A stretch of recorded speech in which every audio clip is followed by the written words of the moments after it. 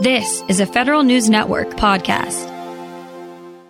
The 12th version of the Federal IT Acquisition Reform Act, or FITARA scorecards, offered few real surprises. Most agencies continue to earn B and C grades. What came from the most recent hearing, however, is a call to possibly refocus the scorecard or break it apart into smaller and more specific accountability tasks. Federal News Network's executive editor Jason Miller joins me with what some lawmakers are thinking about when it comes to the future of FITARA. Jason, let's start with the highlights of the latest FITARA scorecards. Well, there was one A+, and that goes to the General Services Administration. This is the third time in the last four scorecards they've received an A+, so obviously kudos to that staff and Dave Shive, the CIO over there. Otherwise, the grades were basically flat. 10 Bs, 12 Cs, 1 D for the Justice Department, something to work on. 18 of the grades were the same as this from scorecard 11. 4 agencies improved and 2 dropped. And Tom, if you actually dig deeper, the next level down into the scorecard, a majority of the agencies in each of the subcategories, like CIO authorities or data center consolidation and optimization, or the transition to the Enterprise Infrastructure Solutions or EIS contract, are getting mostly A's and B grades. There's a spattering of C's and D's, but only 10 F grades across all 7 subcategories. Basically, long story short, after 6 years, it's clear agencies are making progress with the FITARA scorecard, but they also understand what it takes to get good grades. So without a doubt, I think there's a lot of pressure being put on them from the Oversight and Reform Committee, which is great, and that's very important. But I think that's why there's all of a sudden this discussion now about, okay, well, where does it need to go next? Tom, for our listeners and readers, they can find the full scorecard on federalnewsnetwork.com as well, too. All right. And what do some of the lawmakers want to change about the way agencies are measured and what they're measured against? We've had 6 iterations of the FITARA scorecard, if you will. This is the 12th version, but it's been going on for about 6 years. And I think it's a question that's been asked over and over again during those last 6 years about how do we continue to make sure it's effective? How do we make sure that we can improve the scorecard? This one comes from Congressman Jody Hice, the ranking member of the Subcommittee on Government Operations. And he actually asked several questions about the goals of the scorecard for today and what they are in the future. To me, the overriding question is, and always will be, are we spending federal IT dollars well? I mean, at the end of the day, that is the issue. And, are projects coming in on time? Are they on budget? Do they do what they're supposed to do?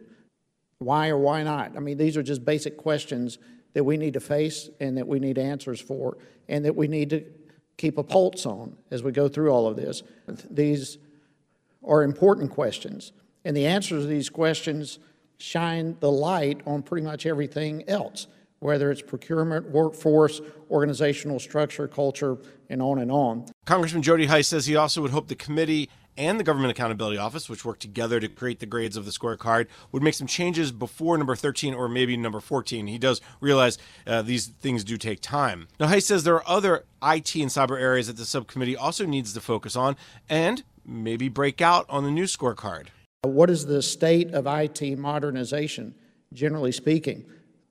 I know Congress passed the MGT Act, and now there's billions of dollars, really, in technology modernization. Those funds are to be spread around, but what's its impact? What are we really getting in relation to modernization? Is it happening? Is it having the impact that it's going to point towards the kinds of modernization experiences that you've described in your testimony, Ms. Martirano? Secondly, are our systems safe? This is an issue that's come up time and again in hearings. As much as any system can be safe, are our systems safe?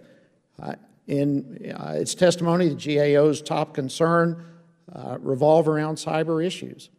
This is an issue we've got to deal with, and I believe the scorecard needs to hone in on those types of questions.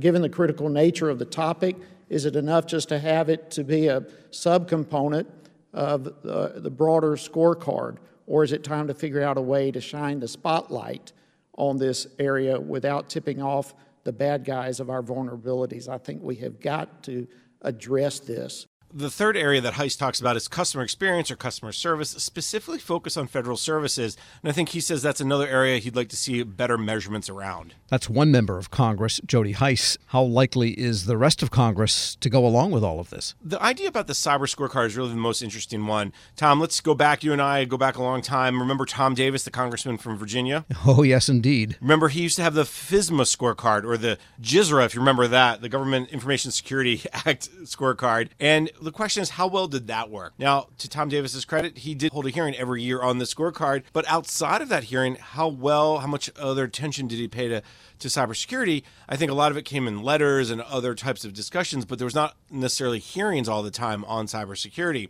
So if the committee would follow the same path with FITARA as they would with, let's say, a cybersecurity scorecard, biannual grades, by hearings at least twice a year, I think that could be more impactful.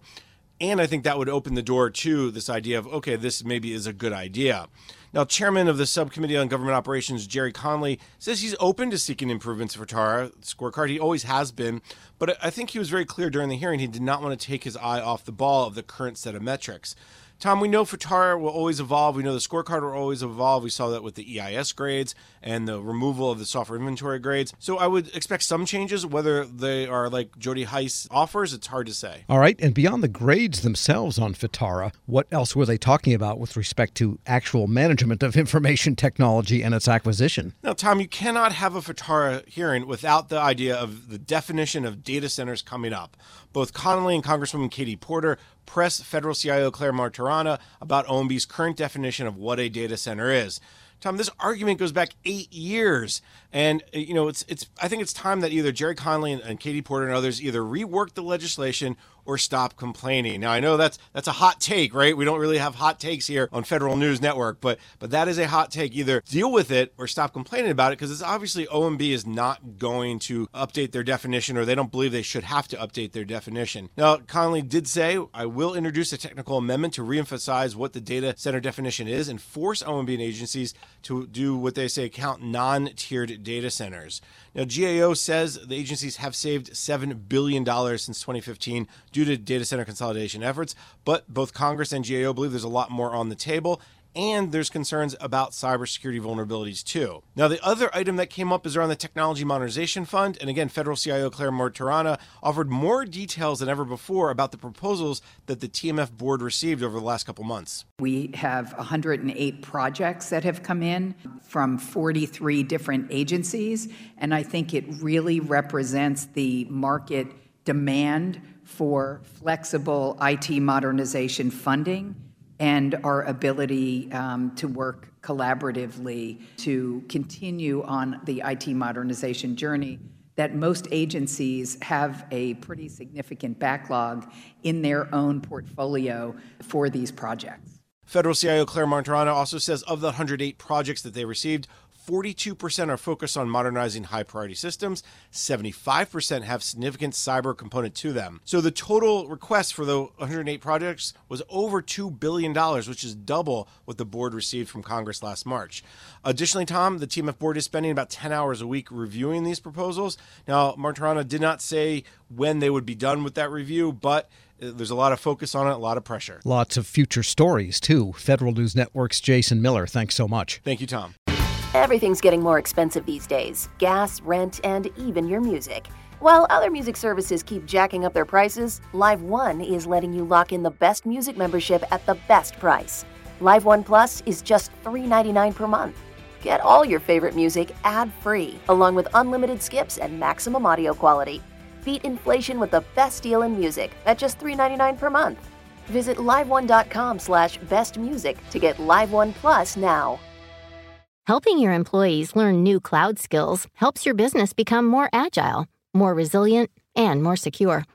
Not helping employees learn new cloud skills causes your business to become less agile, less resilient, less secure, less innovative, less profitable, and, well, ultimately less of a business.